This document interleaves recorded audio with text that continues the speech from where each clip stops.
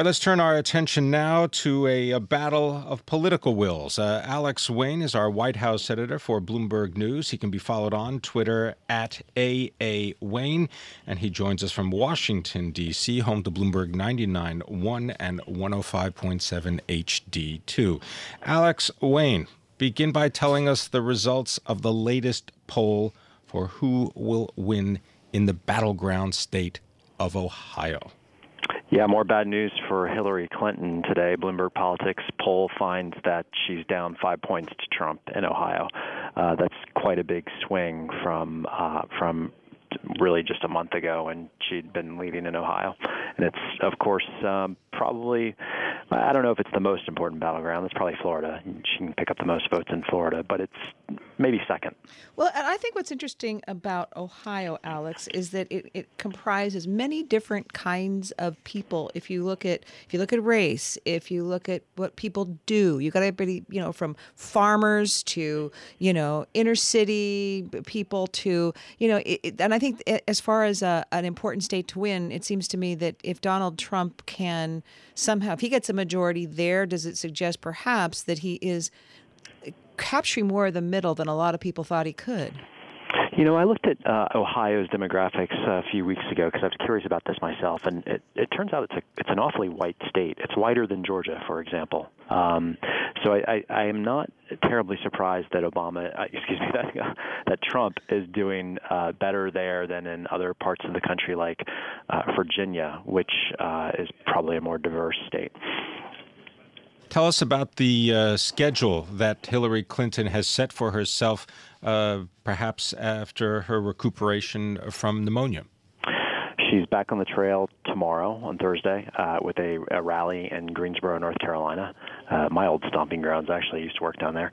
And then I think we can expect her to resume a pretty ambitious schedule of fundraising and retail politicking up to the election. So what has the Bloomberg Politics team learned from its contacts inside Hillary Clinton's campaign? Was there a lesson learned by them, or was it, oh, well, no big deal, so what, but people are making too much of this? I haven't seen much remorse about the way they handled the pneumonia announcement. This is a campaign and a candidate with a penchant for secrecy. I don't think that's unfair to say. And I don't think they're going to change the way they do things just because they got punched on the nose by the media over how they disclosed her illness. Tell us about New York Attorney General Eric Schneiderman and his probe into one of Donald Trump's operations, his charitable foundation. One good partisan witch hunt deserves another. That's Clearly. what I said on Twitter. It's hard not to view this as straight up payback for the investigations into the Clinton Foundation by the Republican Congress.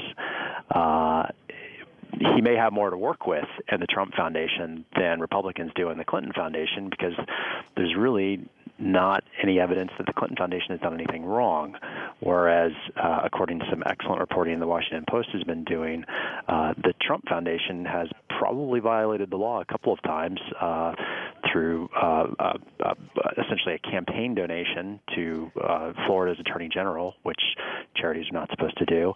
And also, Trump apparently used money from his charity to buy a portrait of himself for himself.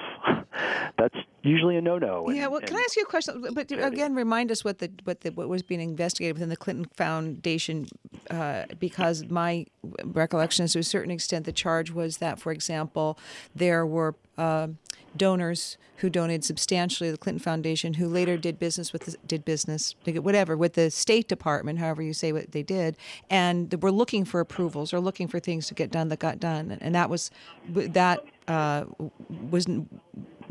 the charge. But just to remind us exactly what it was that it was not breaking the law, but somehow was under scrutiny. The allegations were that, yes, donors, particularly foreign donors to the Clinton Foundation, were in exchange gaining access to the Secretary of State and getting the State Department to help them with stuff. Really, the only case where there's any really legit smoke behind that allegation, there was this uranium mining deal in Russia, where Bill Clinton got involved with the person trying to secure the Russian deal, and that person gave money to the Clinton Foundation, and he also got some help from the State Department in that deal. It was reported a while back, and I don't remember whether he succeeded in securing rights to mine uranium in Russia or whatever, but he did get both Bill Clinton's assistance and some help from the State Department. The argument there was that I believe the State Department said our actions on behalf of this individual were based on U.S. interests, not his contributions to the Clinton Foundation. So, and I don't think that the quid was ever proved, and the quid pro quo. That is, I don't know that we ever established that he gave money to the Clinton Foundation, and as a result, the State Department did something for him. There are lots of examples of people at the Clinton Foundation asking the State Department to do things for donors and then apparently not getting them. So, again, not a lot of evidence that they've actually broken the law or even done anything particularly wrong. Alex Wayne, thank you so much for joining us. Latest on the campaign trails, the race to the White House. And in fact, Alex is White House editor for Bloomberg News, based in Washington, D.C. I'm Kathleen Hayes, along with Pim Fox, and this is Bloomberg.